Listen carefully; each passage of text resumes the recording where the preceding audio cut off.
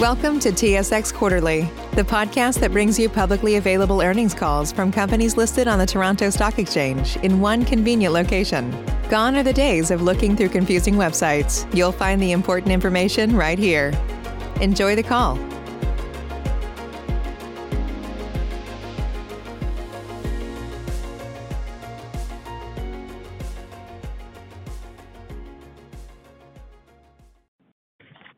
Good morning, ladies and gentlemen. Welcome to Crown Capital's Q2 2021 results conference call. Please note that today's call contains forward-looking statements within the meaning of the applicable Canadian securities legislation. Forward-looking statements involve known and unknown risks and uncertainties, as well as other factors that may cause actual financial results, performance, or achievements to be materially different from estimated future results, performance, or achievements expressed or implied by those forward-looking statements. For a description of the risks associated with Crown's business, please refer to the company's filings for Q2 2021 at sedar.com. Following the call, we'll conduct a question and answer session. I would now like to turn the conference over to Mr. Chris Johnson. Please go ahead, sir. Well, thank you, operator, and good morning. Thank you, everybody, for attending, and welcome to today's call. I'm joined, as usual, by Mike Orveld, our Chief Financial Officer. Given the changes that happened last quarter and the progression of the business, we thought we'd use a slide deck. So for today's presentation, we'll have a webcast presentation. The materials are available on our website at www.crowncapital.ca to log into or download the presentation. It's been an active period for the business, and we felt it was important to look at how we're performing against our strategic priorities. Build on the disclosure pieces we reported this morning and our call from last quarter. So for those of you who've been following Crown for many years, you'll understand the transition of the business has undergone since the IPO. Building on our deep history in mid-market lending, beginning in 2018, we began the process of diversifying to new financing platforms such as Power, where we could own a portion of the operating businesses and earn new fee streams, acting as a multi-asset manager. In doing so, we increased our addressable market and added new diversified sources of recurring revenue. This has been an investment characteristic that's familiar to us in our lending business for nearly 2 decades. Fast forward to early 2020, last year, we introduced a revised strategic direction we've been hard at work at since that time.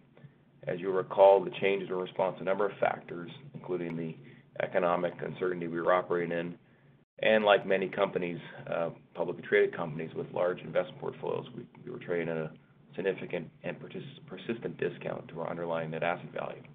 At that time, our trading value was much less than 50% of book value. In particular, it was clear that our alternative corporate finance investments, while they were performing loans and generating healthy income for us, were not being properly valued by the public markets. So we set out 2 main priorities that you'll see here. First, reposition the balance sheet. We are shifting to a capital-light business model, reducing our exposure to loans-based investments and improving the efficiency of our capital. Freed up capital is being redirected to growth initiatives, paying down debt, and being returned to shareholders. Second, we continue to expand and diversify our platform with a focus on recurring revenue assets and asset-light businesses. We want a much greater proportion of our total earnings coming from operating businesses. The simple objective is growth of earnings per share. We believe that over time, earnings per share growth from a diversified set of operating businesses is the best path to long-term value creation. It's not an easy transition, nor a quick one, but we've been moving consistently towards these objectives over the last year. We anticipated 2021 would be a year of accelerated progress, and this has been the case. In terms of the balance sheet repositioning, a lot has been accomplished in recent quarters. The progress can be seen in 3 main areas. 1, we're reducing our exposure to alternative lending, building on the sale of our investment in Crown Partners Fund in Q1. We recently announced the divestment of the majority stake of our fund management business, along with a portion of our investment in the fund. We've worked alongside the new ownership group for many years and believe that this new structure will provide a superior platform for the benefits of our corporate clients, institutional investors, and investment professionals. For Crown, this transaction provides meaningful liquidity to support our strategic initiatives. With the Q1 sale, we generate proceeds of more than $20 million and reduced our ownership interest in the fund by 11% to 28%. As we disclosed, with the transaction, Crown has retained 100% of the performance fees earned from this fund, which, as of the end of Q1, had an accrued value of $7.2 million. In addition, as Mike will expand on, this has allowed us to significantly reduce our operating expenditures. The second area where we've made headway is returning capital to shareholders. We've used the NCIB for several years now, and in the second quarter, we initiated a substantial issuer bid, which closed in late July. Over the past year, we've repurchased approximately $5 million worth of shares and reduced our shares outstanding by 10%. The third way we've improved the balance sheet is by reducing debt. Again, since last year's Q2, we've reduced debt in the two credit facilities meaningfully. The balance of the fund facility is now down to roughly $15 million, and the corporate facility is down by more than $15 million. The corporate facility is down by more than $20 million over the same period. As we look to our remaining investments in alternative lending, the Crown Partner Fund,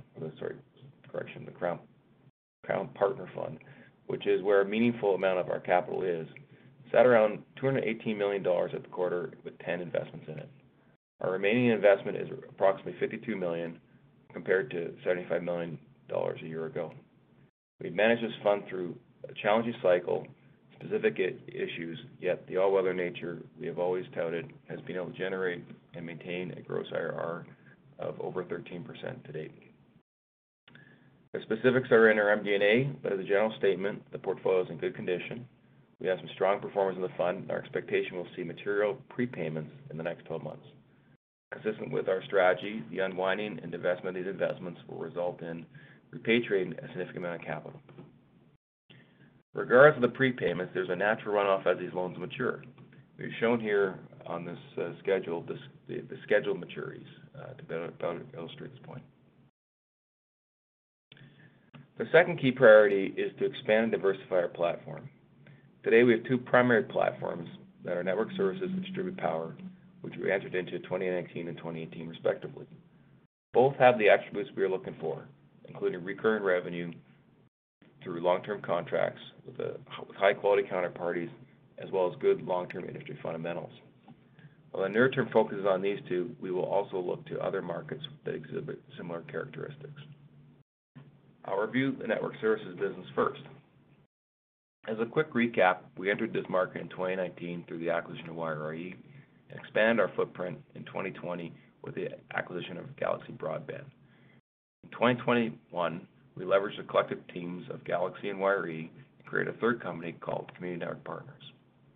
What we saw then, and this is being reinforced over the last 12 months, is the long-term opportunity to better connect private enterprise customers, government entities, and communities in underserved areas. The majority of incumbents are generally not focused in these smaller markets. While it's still early days, this business has had an encouraging start.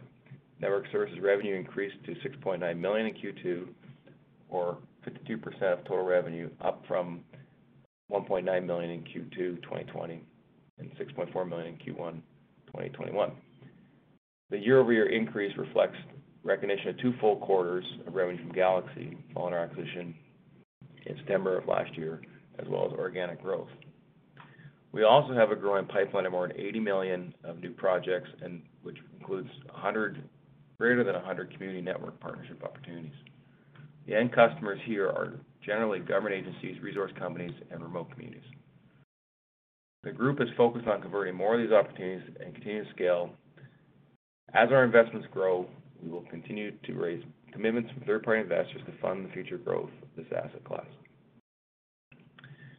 Just to give you a couple examples of the type of work our partners are involved in, we have three examples on this page here, ranging from remote camp work through to mines and some First Nations communities, which are all examples of growth areas. We have multiple customers in these, but we're also seeing a number of our pipeline customers in these asset classes as well. see the slides are frozen on my screen. I'm not sure if others are seeing that, but someone can maybe go past that one to get to distributed power.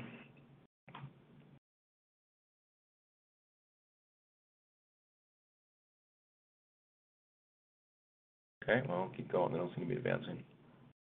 So during distributed power, we talked about the market opportunity a fair bit in the past, and our thesis remains largely intact, and many businesses are not getting reliable or affordable power supply, and distributed generation addresses this need.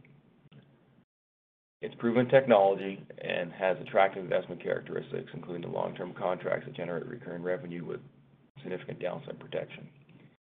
We've created a new business line here, and not surprisingly, we've had some challenges and headwinds along the way. But we do have live projects that are serving as reference customers, and we believe that'll help accelerate future sales. Today, we have 5 projects in operation and another 6 under development. We also have a significant pipeline of over $125 million. On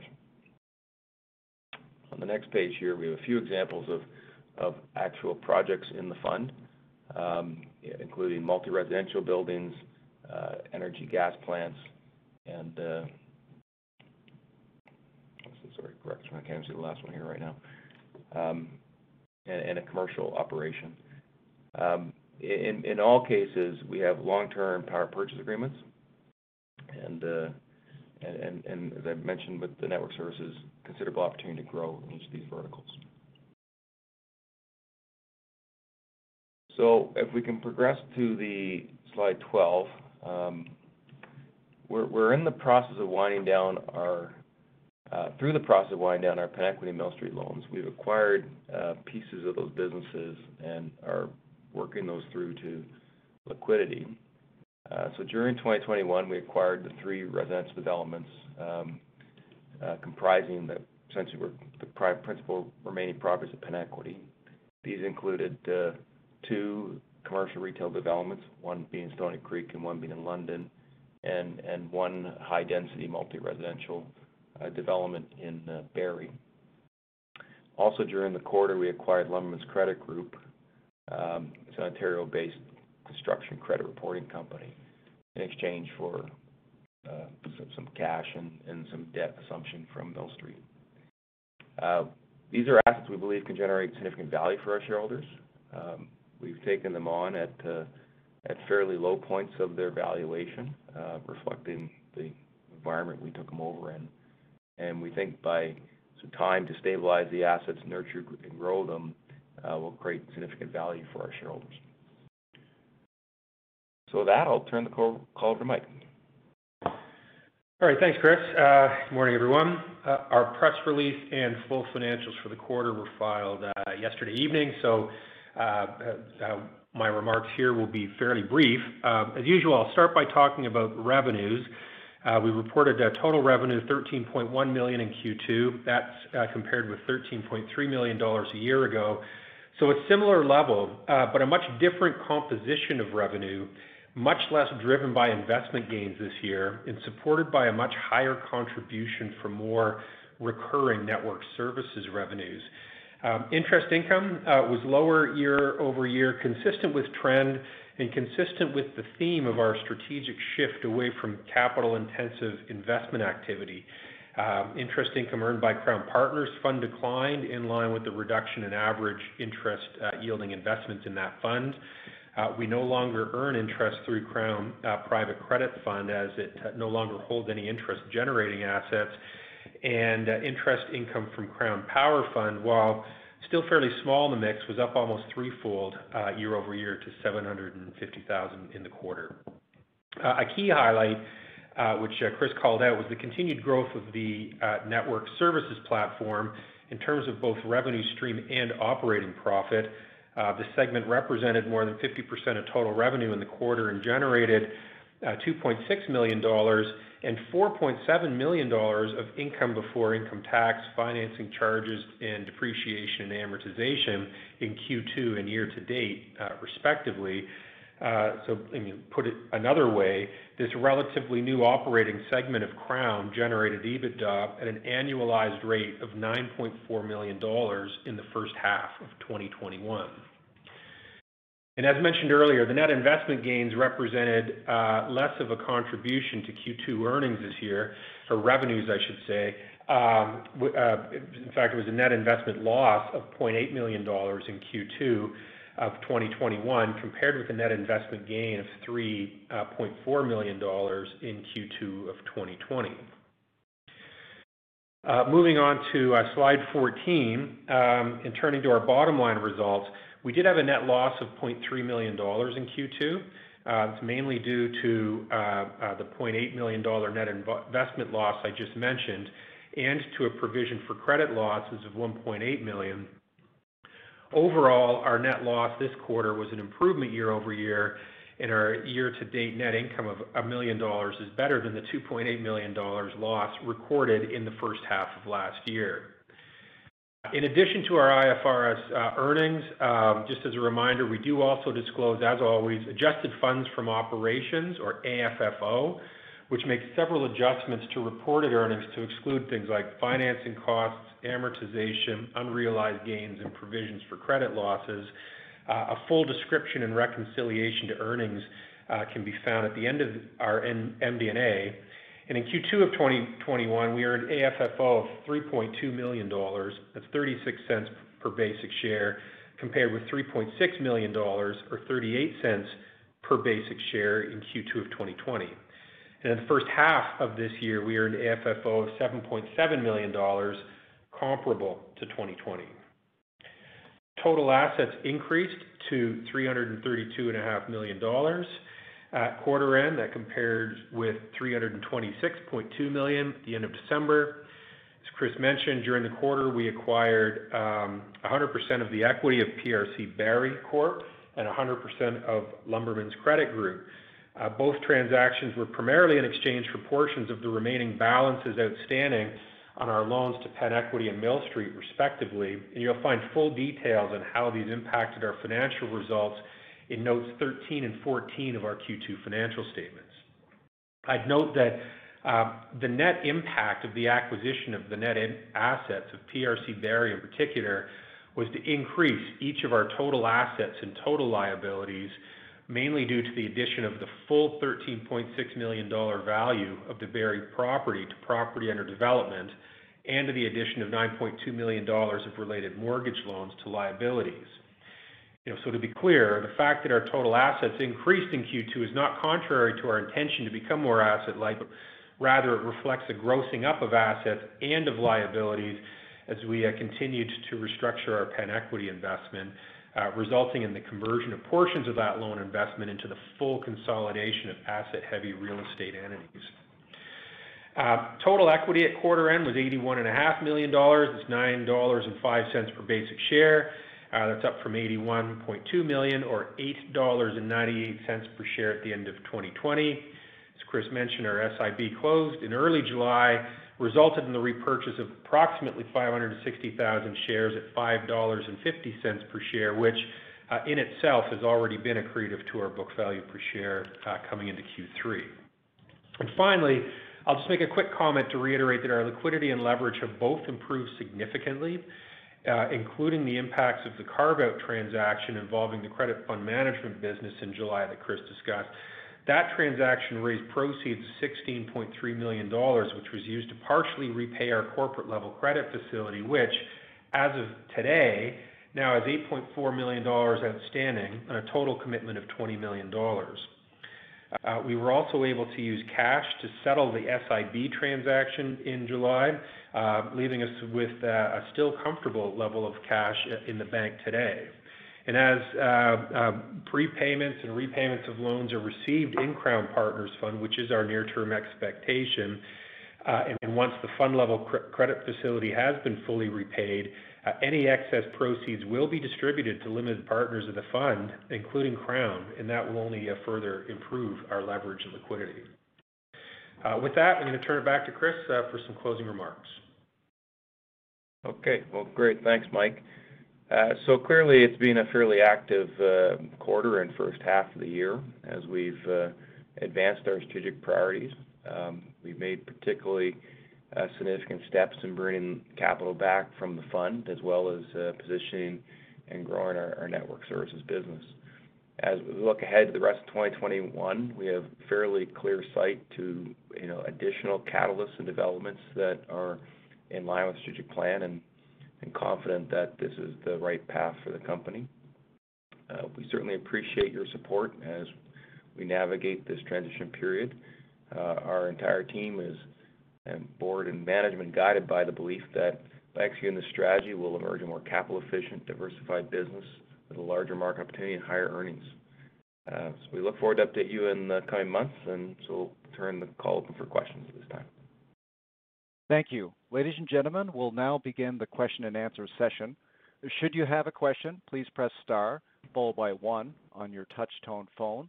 You'll hear a 3-tone prompt acknowledging your request, and your questions will be polled in the order they are received. Should you wish to decline from the polling process, please press star followed by 2. If you're using a speakerphone, please lift the handset before pressing any keys. One moment for your first question. Okay, your first question comes from Chris Murray from ATB Capital Markets. Chris, please go ahead. At Parker, our purpose is simple. We want to make the world a better place by working more efficiently, by using more sustainable practices, by developing better technologies. We keep moving forward. With each new idea, innovation, and partnership, we're one step closer to fulfilling our purpose every single day. To find out more, visit parker.com/purpose. Parker, engineering your success. What's so special about Hero Bread's soft, fluffy, and delicious breads, buns, and tortillas? These ultra-low net-carb baked goods contain zero sugar, fewer calories, and more protein than the leading brands, and are high in fiber to support gut health. Shop now at hero.co. Yeah, thanks. Good morning, folks. I guess my first question is around the Partners Fund. And so, Chris, just looking at this, so I know you guys have sold the fund and you'll no longer control it.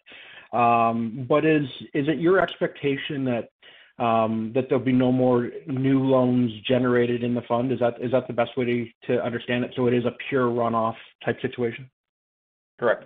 It's fully. Okay. We've even before we were being sold, we notified the LPs we were in progressing to the harvest mode, so we're not making any new investments. Okay. So that just cleans that idea up. And then, I'm just trying to think about, what the company looks like, when we see the Q3 report, and just get kind of an understanding about how to think about this. So, and Mike, maybe this is maybe a question more for you. So you're going to have, I guess, a carried interest in the Partners Fund. You've got the telecom business, which you have, as you said, you've always shown that as an operating company. And then I guess you have the Power Fund, which might be showing some interest income. So just help me understand, because it's always been kind of complicated because there's always been consolidations and things like that to understand. Like, what does a company look like on a go-forward basis in terms of being functional? And I think, the end goal of this question is to understand, how do we judge or how should we be thinking about financial performance on a go-forward basis, given your comment about wanting to focus on growing EPS? Okay, so a few, I guess, things to touch on there. First of all, we've yet to really nail this down, frankly, with our auditors. But our expectation is that we'll be able to begin deconsolidating the Crown Partners Fund going forward, which, if that happens, will certainly clean up the amount of disclosure and the level of disclosure, and make it a lot easier for readers such as yourself to sort of see what's happening there. Because as we go forward, no longer being managers of the fund, we're participating in this as an investment, and that's an investment that will have a declining balance, and we would much prefer to be able to present it as such and have you track it accordingly. In terms of the businesses themselves, outside of that, you're right. It will look a lot the same as what we have now, except that's where the capital will be reallocated to the extent that it is reallocated. So on the network services side, we have there is management in place in the operating businesses there. Lumbermans, there's management in place in the operating business, and that's consolidated in. Penn Equity, while we now have full ownership of the entities that own these projects, that's a fairly sizable and well-functioning organization with its long-standing management. So, gradually what you're seeing is Crown as an entity morphing a little bit more into, for lack of better phrasing, almost a holding company in structure with its various kind of divisions. The Power Fund, of course, is still managed by us, and we are very close to each of these operating companies on a go-forward basis. From a disclosure point of view, as the Partners Fund, I should say, and lending activities in general diminish and ultimately to the point of not even being in our mix, we will be increasing the level of segmented information that we'll be providing on each of these various lines of businesses. Not yet sure how extensive that will be in Q3 versus Q2, but that's definitely our goal, and it's inevitable as we continue down this path. So I'm not sure if I answered your questions in full there, Chris, or not, but if not, just feel free to follow up. Yeah, no, I think what I'm trying to understand, Mike, and I appreciate the fact that, it's still early days and there's a lot of moving parts here. Because in a lot of ways, I agree with you. It's sort of like you're going to be ending up as a holding company of a number of different items, and whether it's we're looking at EBITDA in the telecom business or it's the the valuation of the book value of the fund. It's just going to be challenging to see. But I guess the other part of the question was about why focus on kind of like the driving of the EPS number as opposed to something like a cash flow number or something like that. Or is it just kind of it's just a way to anchor to a metric and move from there?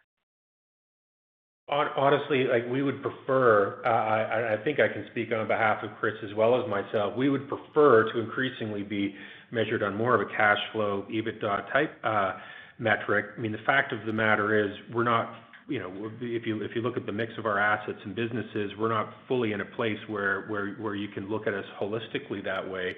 The network services businesses, really that's the only way, I think, to look at them. Something like a Lumbermans, it's very asset light in nature, it's small in the mix, but that is an EBITDA contributor out of the gates and will continue to be. I guess as we go through this period of strategic transition, we do have things like these real estate assets that, as Chris pointed out, we think there's an awful lot of potential to add value from the point we're at. And so, you shouldn't be considering these to be things that we would be looking to liquidate at first opportunity. They're going to be with us for some time as we work through these. Those are not necessarily EBITDA generative. So it gets you back to a position where you probably have to look at us as a collection of various assets, but increasingly we're trying to get to the point where those assets will be EBITDA generative, at least the ones that are growing in the mix. Okay, and then to your point, Chris, and just to your question, EPS versus EBITDA, for example, given our near-term objectives and recent history of buying back shares, we expect that number to continue to decline. So therefore, it's not just what's happening on the top line, the numerator is also the denominator that's changing. All right, that's fair. And then just the other question I've got for you is in terms of the real estate holdings and your comment about, just the development of those. Is it fair to think that, those things will be subject to most of the normal real estate rules where we'll see, you'll get an appraisal valuation and just write up or down the value of the assets just on a regular basis, even if we're not seeing kind of earnings come off of them? Is that a way to think about it?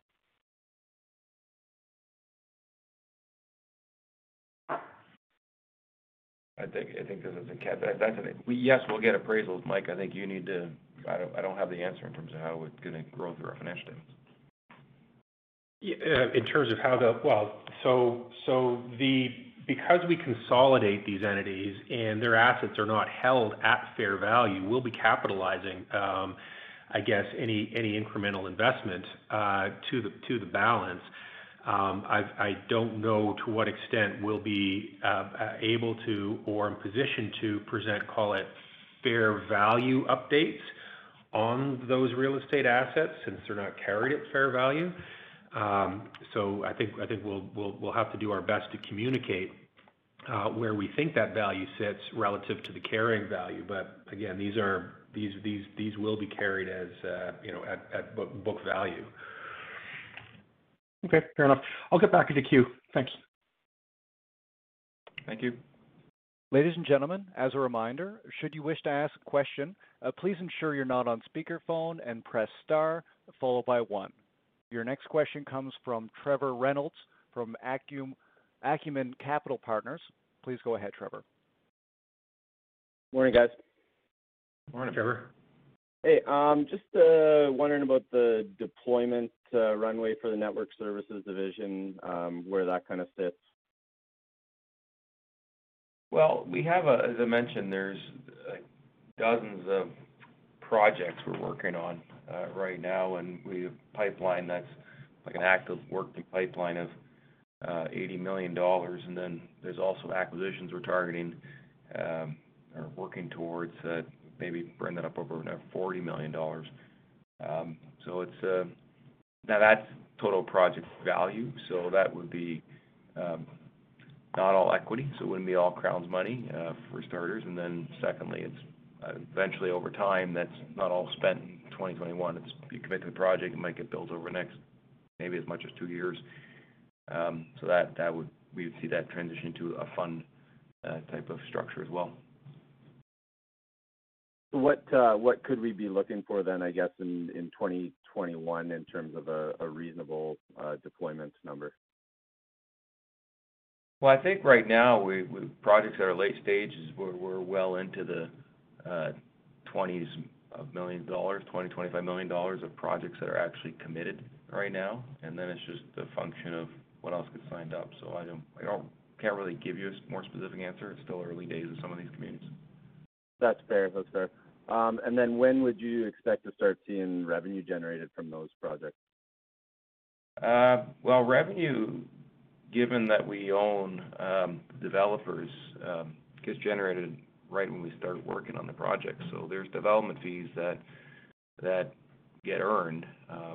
So that we'll see some of that in 2021, and then like if you kind of break it down, that's the first thing that hits you, and then you end up getting some. We'll learn some as an investor. We do capitalize some interest that goes through the build process, and then ultimately get paid, a recurring revenue for owning the network. So those all kind of happen as the project gets built and then turned on, and then ultimately once it's on, then we earn network management fees, like service fees for that as well. So it's a sort of steadily building amount of fee income we generate off of that. Got it. Okay. And then on the distributed power side, maybe just kind of where that sits at. I know you got 11 kind of total projects in total with what you have on stream and in construction. Is that is that steadily growing today, or is that flatlined for now? I know there was some changes in the market activity. Just curious where that sits today. Yeah, so I think it's taken a bit of a pause. Like I think we mentioned in the previous call, like the Canadian federal government's carbon tax, certainly made doing natural gas fired generators in certain markets more difficult. Being Ontario in particular, it hasn't impacted Alberta as much, but we had a number of projects that were late stage or even close to underway, and those are not proceeding. It goes directly into the price of natural gas, and that affects the fuel costs. And even if we weren't bearing it, it was our customers bearing it, and they pulled the pin on those ones. We have signed up since then a number of multi-unit residential buildings That's one where we're able to get a very high efficiency of the project and use the natural gas. We're basically displacing natural gas with natural gas, so you're not really in the same carbon tax situation.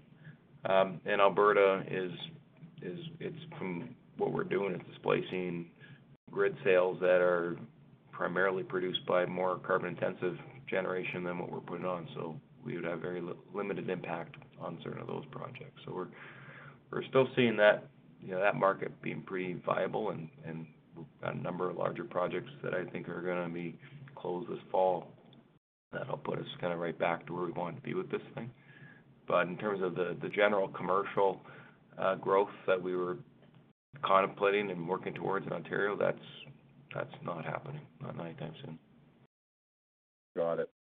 Okay, and I know that the U.S. was also a hope there in terms of expanding. Is that still on the table? Yeah, for sure. We it's you got a lot of work's been done on that.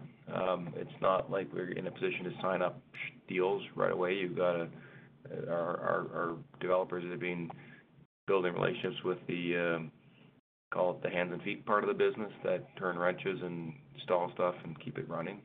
So those relationships are being established in the markets we're moving into. But it's the U.S. is a much more viable market policy-wise than Canada is for this type of generation. Got it. And then pro forma the sale of the lending business, what is your kind of total deployable capital today? I understand there's additional available through the fund on the power side, but just curious for the network side and just Crown as a whole, what do you think you have as deployable capital today? Well, just maybe working backwards is we have identified that we're earmarking $25 million, the same number for power. We've kind of held that now for network for a little bit. We don't intend to deploy a lot more of corporate capital into those assets. We may use some of the capital to do more of the M&A side of things, where we're buying the developers as opposed to funding projects. So that's one where we think we can get very good returns on equity at doing that. We don't really have a budget for that. We know we have a lot of capital coming back. We feel that we have more capital coming back than we can deploy. So we've said we're still looking at additional buybacks and additional deleveraging where it makes sense. But yeah, we have. I don't know if the exact number matters as much anymore because we have enough to fill up our commitments we've made to the two platforms we have, and we feel we have more than enough to contribute to the growth. And just a question of timing and how much of the money coming back we'll look to have further returns of capital to shareholders. Got it. And then are you guys able to provide kind of a run rate, either revenue or funds flow number right now? Yeah, I think Mike gave you a bit of that. I mean, Mike, do you want to just maybe repeat some of the numbers you kind of, if you annualize? Yeah, and I apologize, Trevor. I couldn't hear the last word that you said. Are you referring to run rate on the network services? Well, yeah, just as the business as a whole, as you see it, with interest coming from the fund, the alternative lending still, and just kind of where your run rate, like is Q2 a good proxy moving forward, or obviously accounting for what you've changed in the working interest? Sorry. I see what you're saying in terms of the okay. So if you take a step back, the interest, it sounds like you're talking about the company overall. Yeah. Yeah. So our working interest has fallen from to 28% in the fund, in Partners Fund. So if you don't have all the numbers handy, but if you go through that MD&A, we do break out each revenue type by contribution. And so anything that you saw come through to us this quarter in terms of interest revenue, right, from Crown Partners Fund, that you would just simply notch that back proportionately, right, from 36.5% to 28%. and say that's the run rate. Now that's the run rate now. As we get loans repaying, right, that would proportionately come down because on balance the loans are all a similar level of interest contribution. You'll notice that looking at the MD&A breakdowns, there were virtually no fees that have come from Crown Partners Fund this quarter, and I think in recent quarters, because we earn fees really in a few different ways. One of which is the primary way is when you make new loans, and of course we're not making any new loans. You can make fees when you're sort of restructuring and managing loans along the way, but things have been fairly static recently as conditions have improved in the portfolio. So there's not a lot of fees there, but as you get repayments, there will be some potentially significant fees coming through there. So that one you can't really peg a run rate on. That'll just happen as it happens with repayments. Network services, I think what you're seeing in the quarter is probably a better run rate than call it just year to date. Things are progressing quite well. We actually have some nice growth expectations, but I'm going to stop short of giving a growth forecast there, but that's representative of what we're earning today. And in terms of gains and losses, those are what they are. They tend to be choppy by nature, but we think we're in a pretty good place right now with the portfolio when it comes to that line going forward. Got it. And then those remaining 6 projects on the power side, they'll start contributing at what point do you expect? It's fairly even. Like there's not like there's a bunch of them all. Like some of them are very, very close, like a month away, and maybe in a week or 2 away, and some might take another 6 months. But they're all progressing at different rates. Got it. All right. Thanks for taking my question. No problem. Right, Trevor. Your next question comes from Ashif Lalani, a private investor. Please go ahead. Hey guys, thanks for taking my call. I appreciate it. First off, I just want to thank the management team and the board for providing liquidity to shareholders who clearly needed it. It's a great opportunity for us to create value for the rest of the shareholders, so thank you for that. And secondly, I just wanted to ask about the network services business and the utility business. How would you describe the total ROIC over the lifespan of these contracts? How should I think about it? Should I think about it as an annuity, or are there end dates to these contracts that has to be reinvested and put in at some point? So we have a fair number of different contracts, so it's not like there's one answer to that. Like we would, and I don't. There's a range, and I don't really want to get into exactly that, given it is competitive out there. But I would just say, like from an unleveraged standpoint, you're comfortably into the double digits category. So we're able to generate reasonably, and these assets lend themselves to reasonably good leverage. So you're into the, depending where you put it, minus some cost to run it, you're high teens on an equity front to do them. We would have some contracts that are fairly fixed in life, like that might be 2, 3, 4 years, 5 years kind of thing, and maybe you're supporting a commercial customer for a limited life. And in the satellite business, in fact, you might have some customers you're supporting them on a very transitional basis, like a 3-month basis. But I can tell you in the satellite business, we've had some customers for almost 2 decades. Some mines that are entirely dependent upon satellites for their communications.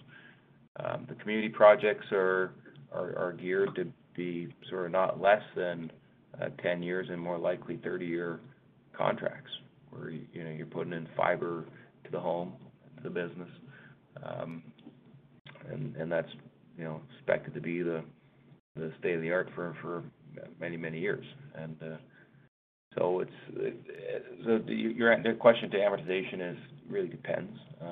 Like you're doing a microwave contract that might be there for 3 years, you try to get all your money back plus return in that period. If you're doing a fiber, you're probably not using 30-year amortizations, but you're using at least 15. And and you're taking a much longer view of the cash flows. Are there any public comps that we can look at for either of the businesses? None that really jumped to mind. In a way, it's somewhat the thesis we have that we're targeting markets where there's a gap, and there is a series of, and the gap is when you got an industry that's generally being supplied by large incumbents, but you've had a change of technology or something, but there's been some kind of disruption that's been occurring, and then you have these smaller, more private companies that are able to become players because of that change. And it's the power industry, like we're going up against the local distribution companies, the regulated part of the marketplace, and obviously massive companies with massive balance sheets, and I don't think it's a reasonable comps. And in the telecom, you're going up against the traditional incumbent carriers, and there are smaller companies out there doing it, but they're not public. So I don't really think there's I would just say you did fall into that.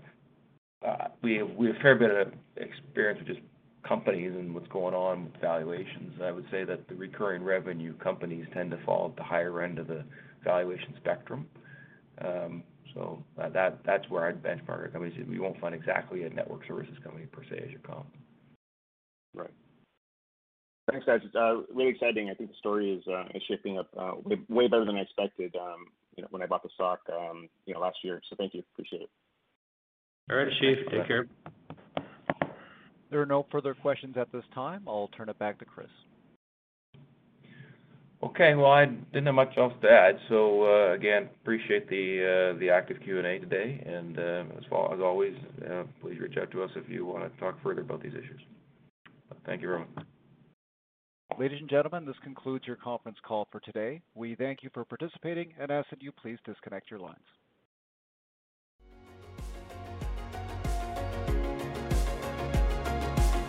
Thank you for listening to TSX Quarterly. If you enjoyed the cast, remember to leave a good rating. And remember, for any additional inquiries, please consult the company's investor relations section on their website. See you next time.